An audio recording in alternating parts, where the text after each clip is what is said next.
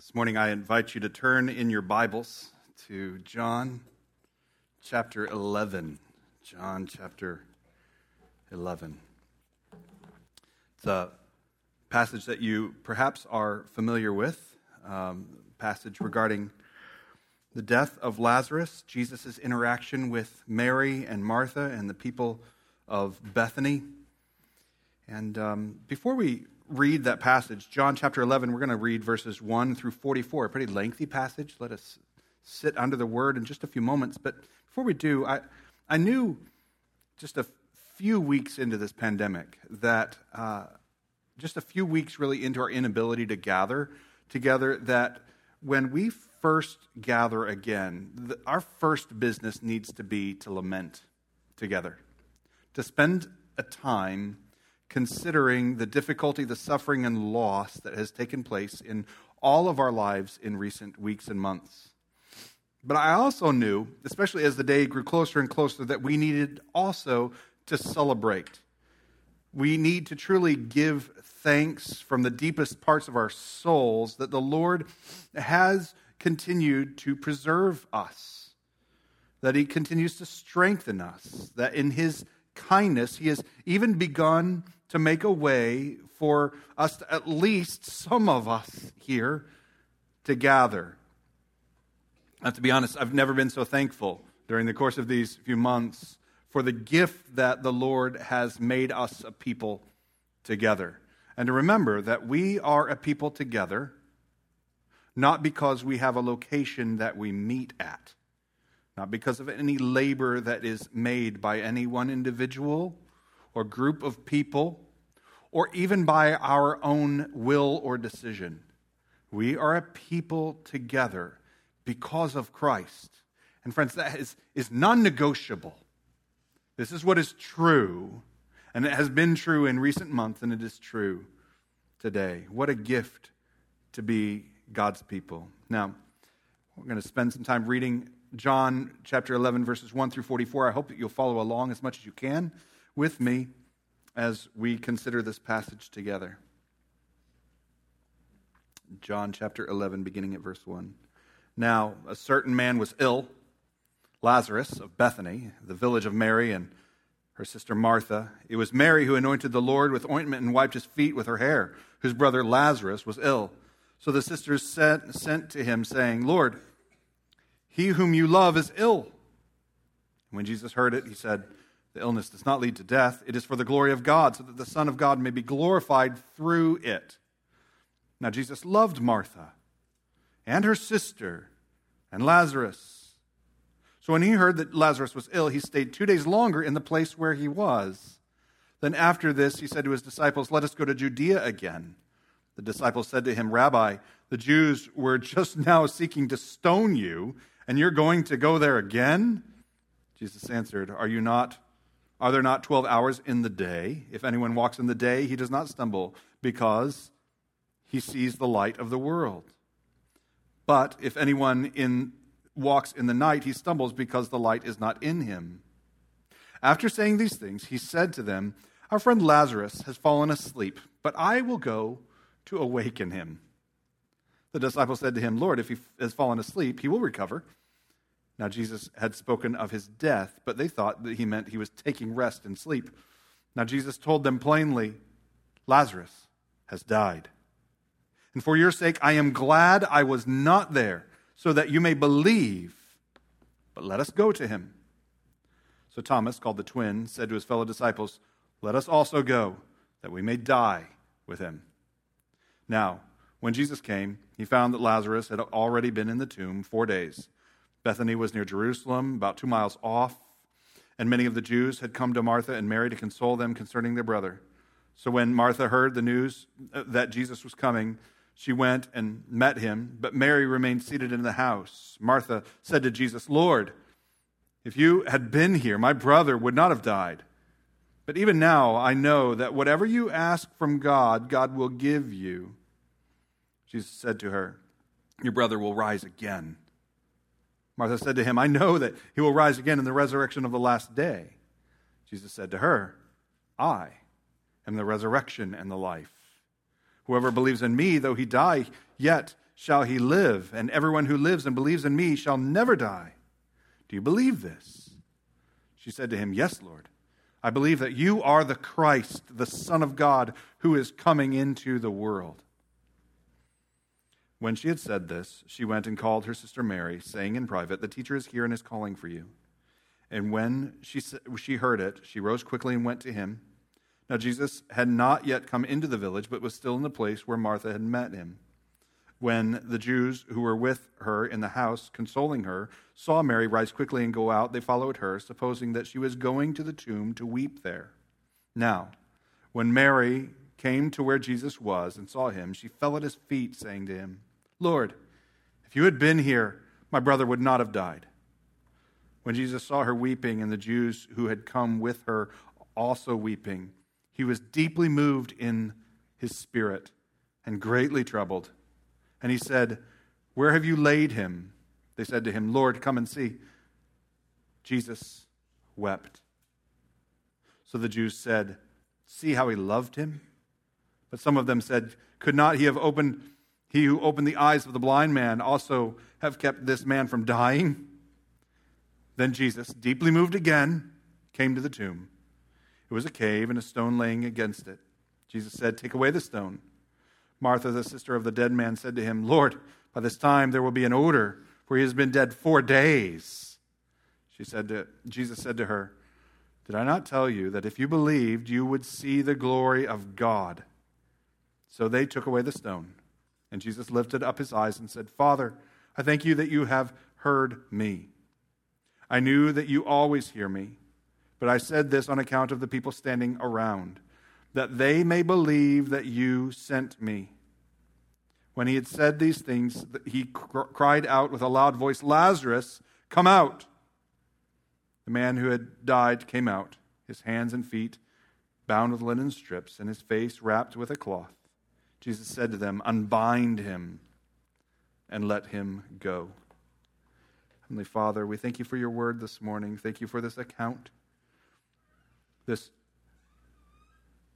orchestration of events that you have gone about in history, orchestrating it all the way to the recording of these events, all for the purpose that we would believe.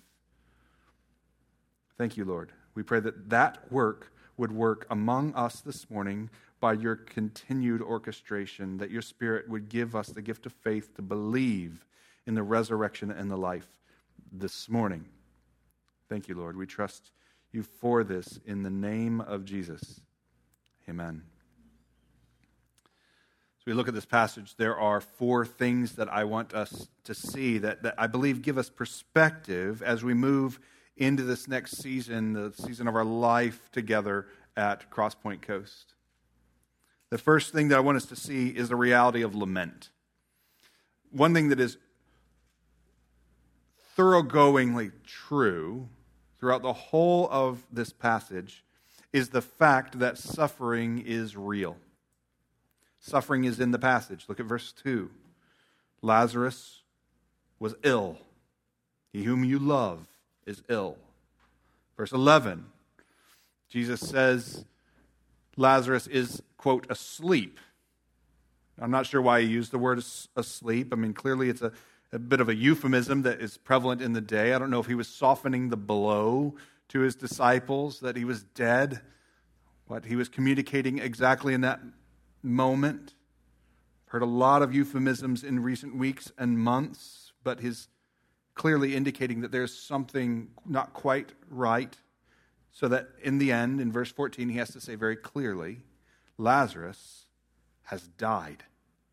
Death and suffering runs as a thread throughout the whole of this passage, and really as a thread throughout the whole of the gospel accounts.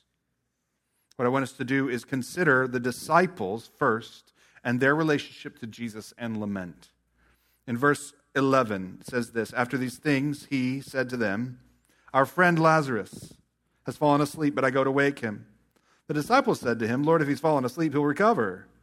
But Jesus had been speaking of his death." Jesus' ways are so different from our own. Is he asleep? Or is he dead? What's going on, Jesus? Why are we still here if your friend is sick? If you love him. Then verses 15 and 16. In the second half of verse 15 it says, but let us go to him. Verse 14. Jesus told them plainly, Lazarus has died, and for your sake I am glad and I was not there, so that you may believe, but let us go to him. Thomas responds, called the twin, let us also go, that we may die with him. Now surely they all felt the loss. They felt the loss of the reality of the death of their friend, but they also felt the pressure of the situation. You see, there's more going on in this passage than simply the death of Lazarus. This is not a simple account of Jesus' friend who died, Jesus wept, Jesus rose him from the dead. This is in the context of the passion account. This is actually in the context of the death of Jesus, who set his face to Jerusalem. He is going there, and he's going there to make sacrifice for sinners like Lazarus and you and I. He set his face there. And the disciples know that if Jesus goes to Jerusalem, Jesus is going to get killed. And they know if they go with him, they run a severe risk of dying. If they go anywhere near Jerusalem, they're all going to die.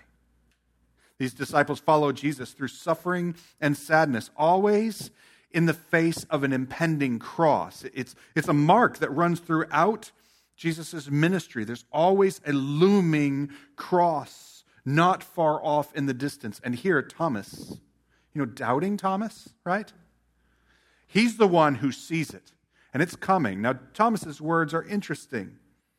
He said to his fellow disciples, let us all go, that we may die with him. I don't know if there's a hint of sarcasm, perhaps a bit of cynicism in his words, but I'll tell you one thing, there is a note of realism. He's being realistic. If they go there, there will be suffering that meets them that goes beyond even the death of their friend Lazarus. There's an impending cross that awaits them all. But the thing is that this is true of us as well. We too are called to take up our cross and follow Jesus. It's what it looks like to follow Jesus where he is going. We too are called to make sense of the presence of Jesus, what it is to draw near to him and have him near to us, and the presence of suffering and circumstances that often leave us dazed and confused. This is what it means to be a disciple, to navigate the reality of the presence of Jesus and the presence of suffering. Though we follow him as a people who have not only seen the cross, you and I have seen resurrection. Now, it's interesting. That's true of Thomas, too. You see, perhaps we shouldn't call him doubting Thomas. Perhaps we should call him believing Thomas, because he walked through this passage with Jesus so that he would believe. And after Jesus' resurrection, Thomas is invited to reach out and touch the wounds in his hands and in his sight, and Thomas believed. Friends, that is what it looks like to be one who experiences suffering on the other side of resurrection. Now, there are two others in the passage that we see. We see Jesus and Martha. They both say the same thing. Verse 21, Lord, it says to Martha, if you had been here, my brother would not have died. Now, this is, seems to me, not as much a confession of the power of Jesus to heal, and perhaps not even an accusation of Jesus for his absence. It seems to me that it is more just a simple statement of grief. My brother's gone. He just got here. What's going on, Jesus? What Jesus does is he gives the reality of Martha's grief a context of resurrection. Look at the way that it's stated. In verse 21, Martha said to Jesus, Lord, if you had been here, my brother would not have died, but even now I know whatever you ask, God will give that to you. Jesus' words, your brother will rise again. I know, in the last day, right? Jesus gives her then this. Jesus said to her, verse 25, I am the resurrection and the life. Whoever believes in me, though he die, yet he shall live. Jesus lifts Martha in the context of her lament and places her lament in the context of resurrection. This happens over and over in Scripture. One of my favorite places of lament is Psalm 31:11. You have turned for me my mourning into dancing. You know, they're both movement. They're both a deep expression. And this is what the Lord does. He turns for us our mourning into dancing. Or Lamentations, I think perhaps says it even more clearly. Lamentations at the end of the chapter, in chapter 3, beginning at verse 19, it says, remember my affliction and my wanderings, the wormwood and the gall. I don't even know what those are, but it sounds horrible. It sounds like deep suffering, bitterness, vile. My soul continually remembers it and is bowed down within me. The context is lament. But this I call to mind, and therefore I have hope. What does he call to mind? Great is your faithfulness. New every morning, your mercies new every morning. Here's what happens.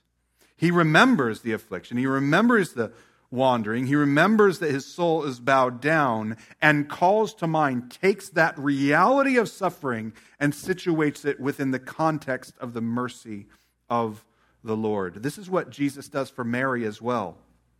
In verse 33, Mary says the same thing. Jesus saw her weeping, and the Jews who came weeping, she had already confessed that the brother would not have died. Jesus responds in this way. He was deeply moved in his spirit, greatly troubled. Where have you laid them, he said. Lord, come and see. And Jesus wept. You see, Jesus has already told us about the sickness and death of Lazarus, and he's taken Martha and now Mary and situated them both in the context of what he is going to do, which is work resurrection.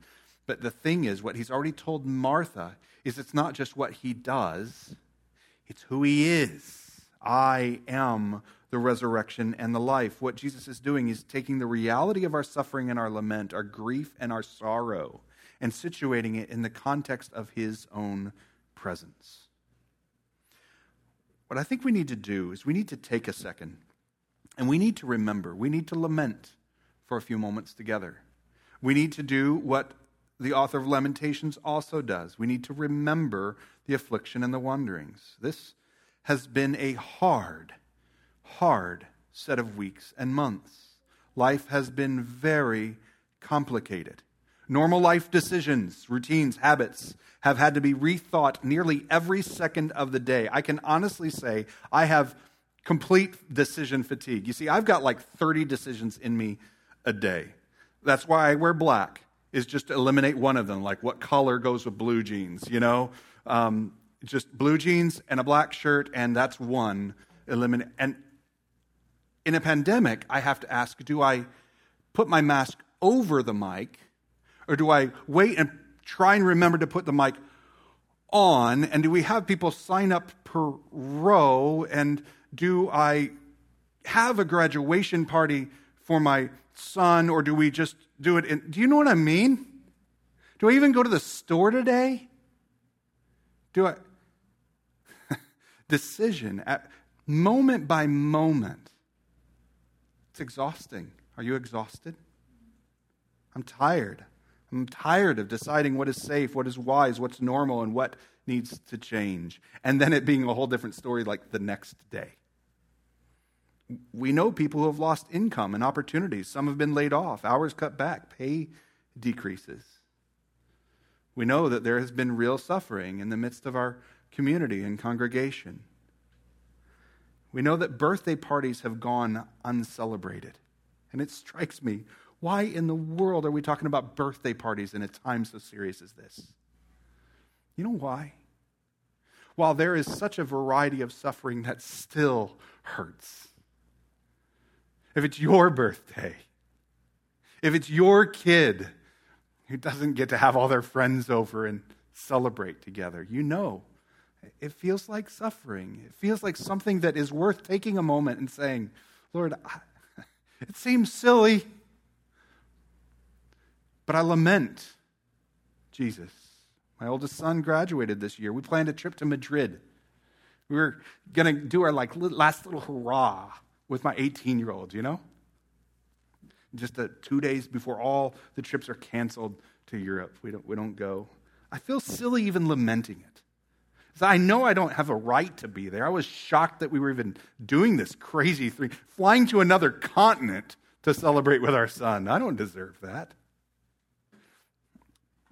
But it felt like loss. You know what I mean. You know what you have experienced. You know what people around you have experienced. And yet we can also be thankful. Some of the most dire and catastrophic predictions have not taken place. Thank you, Jesus.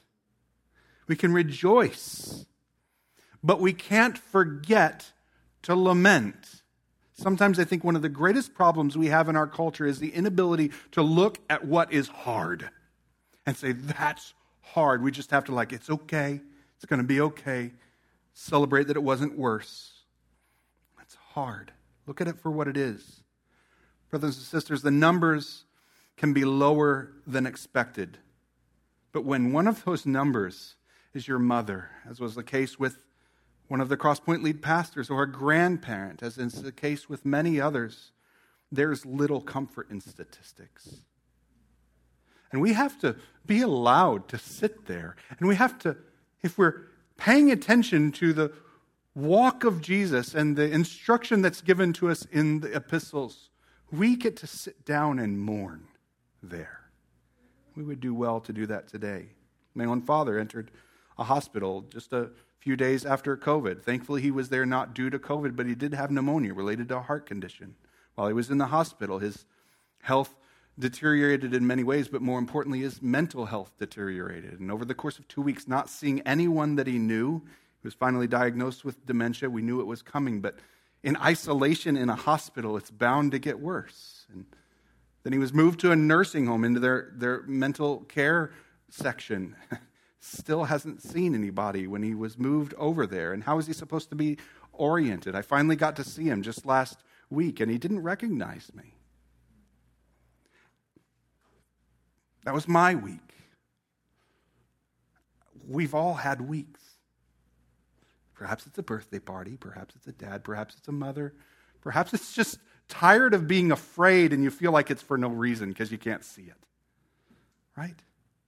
Perhaps it's confusion or real suffering and heartache over many of the things that have happened in recent weeks around our own nation.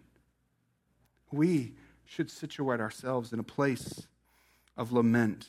You know, really, I think one of the greatest losses at Crosspoint Coast is the loss of time together. Haven't you felt the loss of time together? There's no replacement for the gathering of saints. Not only can we respond together to the call to worship, but we can continue the conversation in the hallway. One of the things that Joyce pointed out is some of the things that have been the most difficult trials for us, and perhaps even disagreements, have only been exacerbated as we haven't been able to gather in hallways before and after our celebration services to talk over those things. To put a hand on a shoulder and say, can I pray for you? I'm not sure what to say, but can we pray together? That when we're on a Zoom call, we have this great conversation, and at the end, instead of hanging out and maybe enjoying a coffee afterward, we just click end meeting, and we're alone in a room again.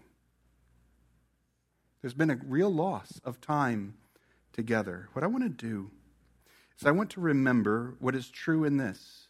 When Jesus saw disciples, two sisters, and himself in a position of suffering and loss, even though he knew what was about to happen, he knows he's going to raise this guy from the dead, he wept, friends.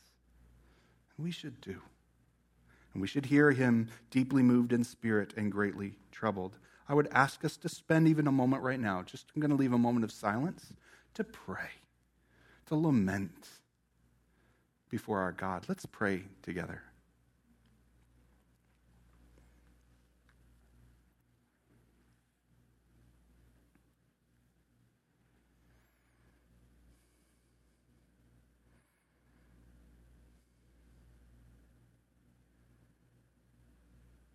Jesus, we don't have time this morning to lament all that comes to mind. There's real loss, and we would do well to count them, to remember the bitterness and the gall, that our souls are bowed down within us. But Lord, may we say whatever needs to be said, just like Mary and Martha. They say the same thing, but they do it in such different ways. Lord, if you'd been here, perhaps it wouldn't have gone so sideways, and we're wondering, Lord, what are you doing? Lord, teach us how to lament. Teach us how to cry. Teach us how to see the suffering that is. Thank you, Lord. I pray that in the next few moments we would see and experience what it is to situate that lament in the context of resurrection and hope. Thank you, Jesus.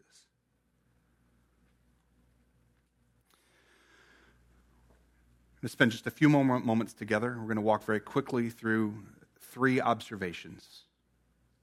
The first observation is 2 sisters. I want to do this one very quickly. To be honest, I think we could spend a good bit of time together, but I love Mary and Martha. They're characters that show up a number of times in the gospel accounts. Over in Luke chapter 10, we have this context of Martha running around being distracted and very busy, and Mary is sitting at the feet of Jesus. And Jesus offers this kind rebuke. He says, Martha, Martha, you're anxious and troubled about many things. What a kindness to even say to her, I see it. I see what's going on. It's okay. I see it. But one thing is necessary, he says. Mary has chosen the good portion, which will not be taken away from her.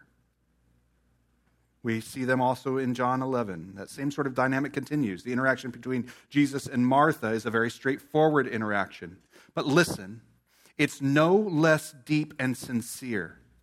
It is to Martha that Jesus says, I am the resurrection and the life. And it's Martha in deep sincerity that says, Lord, I believe that you are the Christ, the Son of God who is coming into the world. Mary barely says any words. She's so busy crying at the feet of Jesus. Friends, it's okay to look at these characters in the Scriptures and see that they react very differently to the presence of Jesus, but Jesus relates with them so well. And that same sort of dynamic continues today. The interaction between Jesus and Martha is straightforward, and the interaction between Mary and Jesus is her at his feet again. But both are making a confession. One is in the context of a deep and profound conversation, and the other is in the context of tears. This passage is a gift to us. It's a beautiful glimpse of what it means to be human, that we're complex, we're each very unique, and Jesus meets us right where we are with conversation and revelation and tears and love and compassion. Let's not be surprised to find a beautiful and complex diversity among the people of Cross Point Coast. I think it would be a mistake to say we've got some Marys here and we've got some Marthas here. But it would not be a mistake to say that we have different people here. Let's not be surprised to find that Jesus looks all of our complexities, our oddities, our personalities, our tendencies and anxieties in the eye, and here's what he does. He brings grace and truth.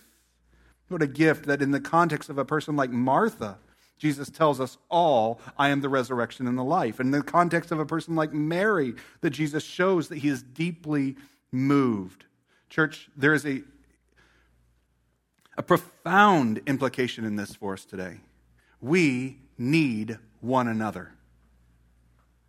We need Marys to be bowed down, weeping, staying at home, unsure of how they would react if they saw Jesus. So they send Martha on ahead so that Mary on her knees can overhear Jesus tell Martha, I am the resurrection and the life. Mary, you need Martha. And Martha needs to see Jesus deeply moved with Mary. We must be patient with one another, even as we react differently in different circumstances. This shouldn't surprise us. We don't have the good one sister and the bad sister in this passage. We have 2 people. And we have many people at Cross Point Coast. Perhaps at times we need a gentle rebuke. Perhaps at times we need a soft kindness. But may Jesus at all times find us together and not divided, so that he may show the whole of the church the fullness of who he is. Do you hear that? You need one another. Because there's something that you're going to see between the interaction of your brother or sister and Jesus that you won't see in your interaction with Jesus. I don't have to go any further as an example than watching different people pray. And I hear a relationship in the prayers of the diversity that is Cross Point Coast, and Lord willing, increasingly so, that I see who Jesus is in the fullness of who he actually is. We do well to pay attention to the sisters. The sisters have this great gift. They have the opportunity to see resurrection. This is a simple point, but it's kind of the whole point. 3 words, Jesus raises the dead. He simply says, Lazarus. In front of the tomb, he says, Lazarus, come out. With 3 words, Jesus raises the dead. And John narrates with such profound simplicity. He simply says, the man who had died came out. This is Jesus.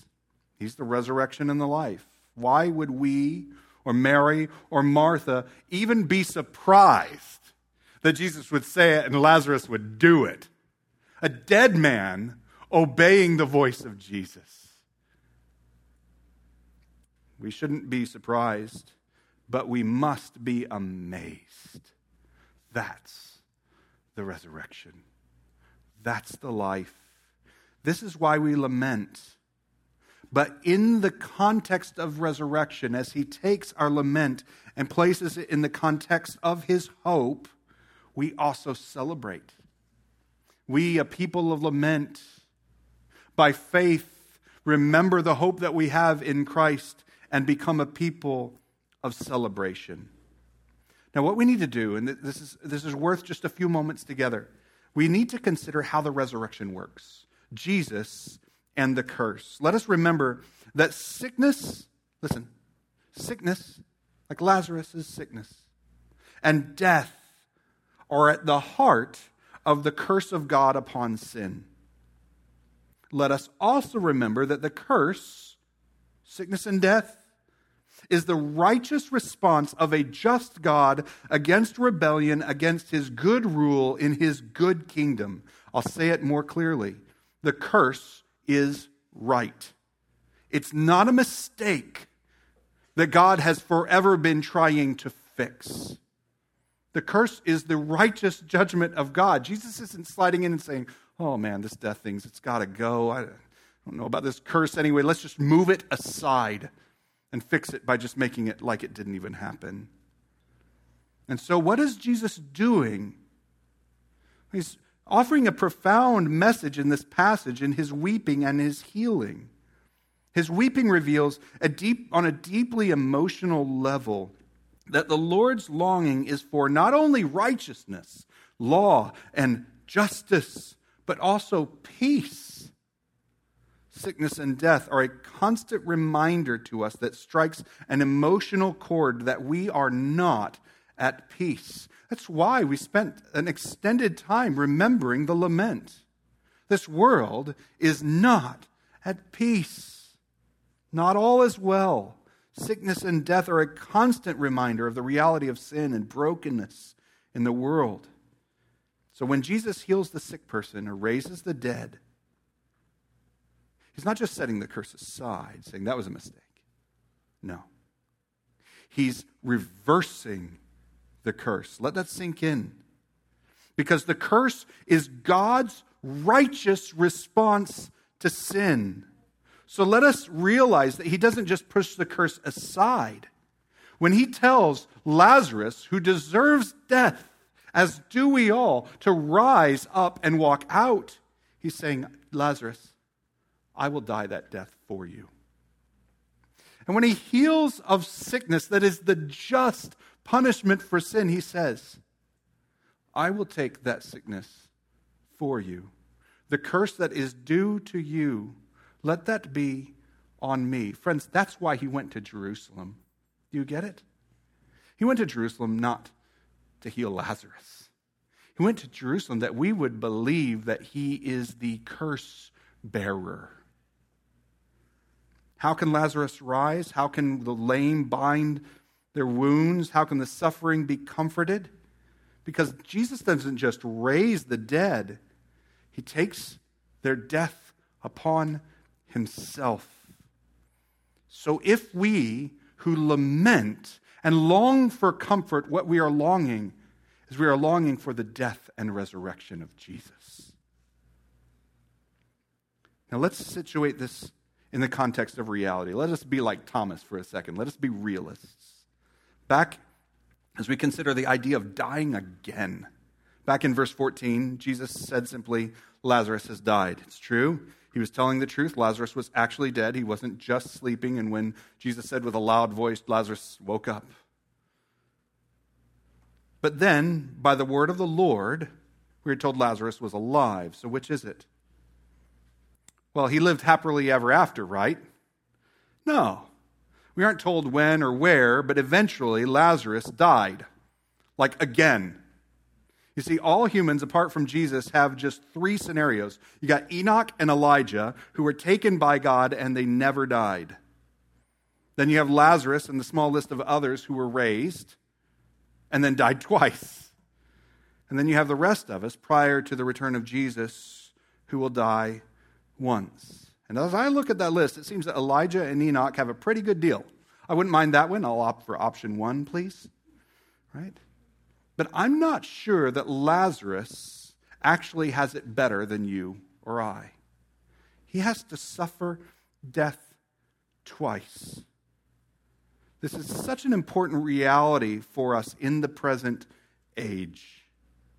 Jesus' comfort for the sister, his love for Lazarus, are not true and enduring healing. They are but shadows. A shadow of his perfect and complete work in the cross and in his own resurrection. Until we see that, until that work is accomplished and it is finished, that is where we discover the true lifting of the curse. This means two things. The resurrection of Lazarus is only a sign of glory. Verse 4 says, the illness does not lead to death. It is for the glory of God, so that the Son of Man may be glorified through it. What is Jesus doing in this death and resurrection? He's offering a sign of his own work, that the Son of Man may be glorified through it. Verse 14, Lazarus has died, and for your sake I am glad that I was not there, so that you may believe. The whole episode of suffering and lament is for our instruction. Here's the grace of the reality of the resurrection. The curse loses its curseness. It loses its judgment. It loses its condemnation as that is placed on Christ instead. So the curse becomes an instructor and a tutor for us. And we find ourselves in our lament drawn to final resurrection. Healing and comfort we find in this world are not final. I'm looking at much of the language being used in our nation and world today, and it has sort of an old utopian flavor to it. Lazarus, on his second deathbed, would be the first to tell you that if you're looking for peace in this world, you will not find it. Even if you are raised from the dead, you're still going to die. Something tells me that when he was close to death on a second time, he called his sister together and said, I'm going to ask you just this once, no more resurrections this time. You see, peace, resurrection, comfort in this world are at best temporary. And yet they are a sign. They are a sign of a kingdom that is to come that has been purchased by the death and resurrection of Jesus. And so we long and we labor for peace and rest and healing and comfort. Even as we proclaim with the author of Hebrews, here we have no lasting city, but we seek a city that is to come. And that leads us to the second implication. The resurrection of Jesus is our glorious hope, our singular one thing that is necessary.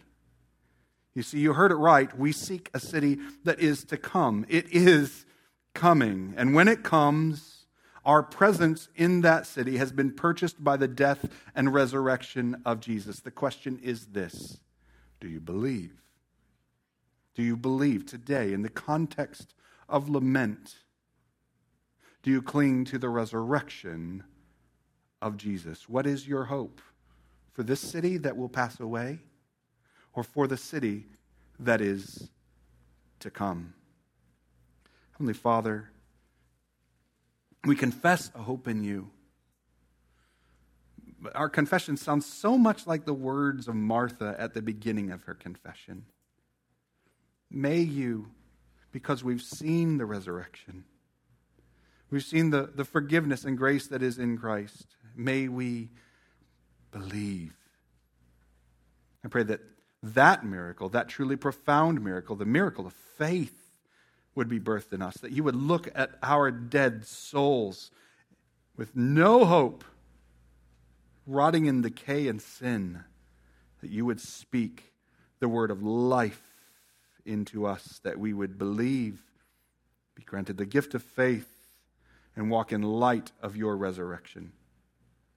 Thank you, Lord. We trust you for these things in the name of Jesus, the resurrection and the life. Amen.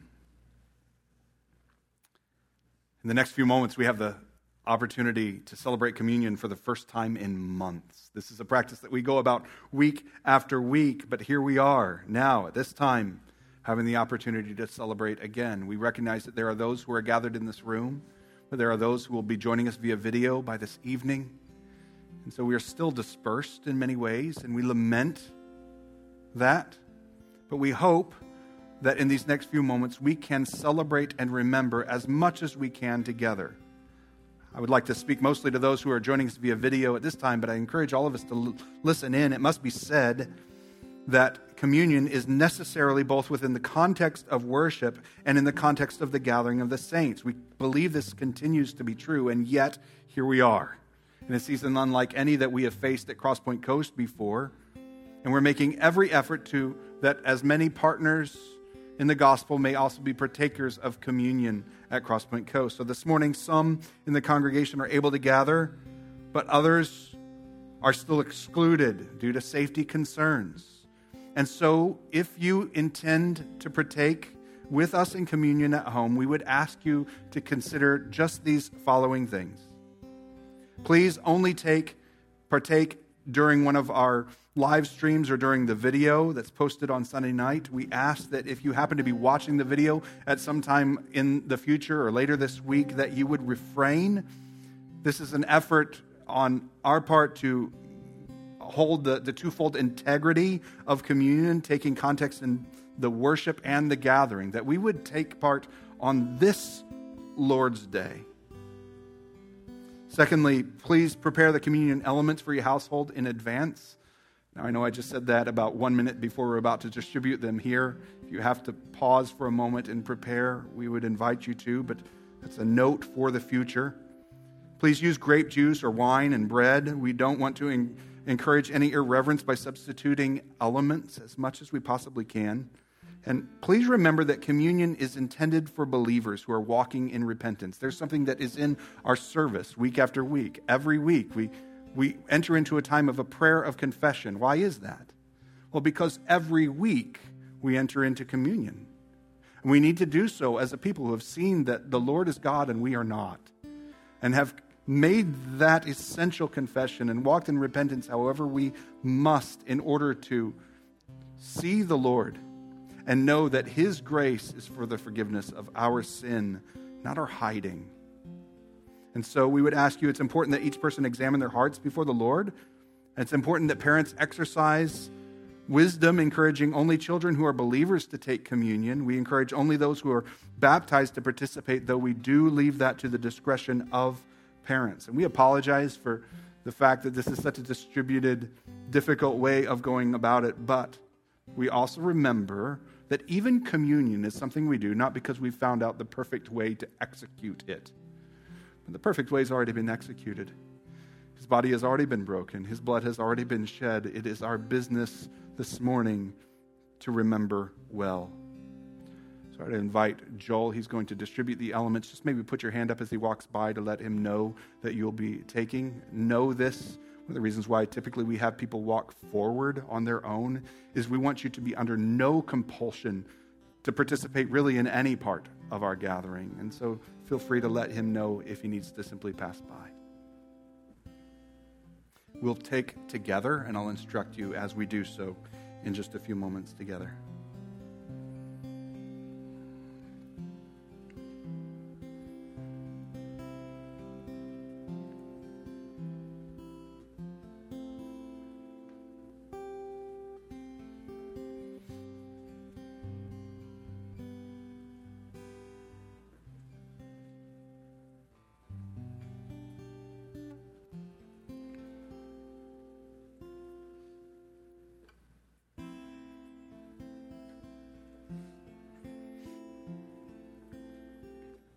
From 1 Corinthians chapter 11. For I received from the Lord what I also delivered to you, that the Lord Jesus, on the night he was betrayed, took bread. And when he had given thanks, he broke it and said, "This is my body, which is for you. Do this in remembrance of me." In the same way also he took the cup after supper, saying, "This cup is the new covenant in my blood. Do this as often as you drink it in remembrance of me. For as often as you eat this bread and drink this cup, you proclaim the Lord's death until he comes." I would invite you to take just that top layer of plastic and remove it, revealing the bread. And as you do so, I am reminded that what we have in our hand is bread, a symbol, a representation that what is here is not itself sanctified or holy, but rather what we have is a reminder of the sanctifier, what he has done to make his people holy. And for that reason, we don't worship elements. We never have. May the Lord keep us in that practice, never will. But rather, we do participate, not because of this element, but because the Lord is holy and he has made us holy, that we would do so with reverence and awe, choosing our words carefully, choosing our practices carefully, that we would worship with reverence and awe. So I invite you, church, that we would remember the body of Christ broken for you.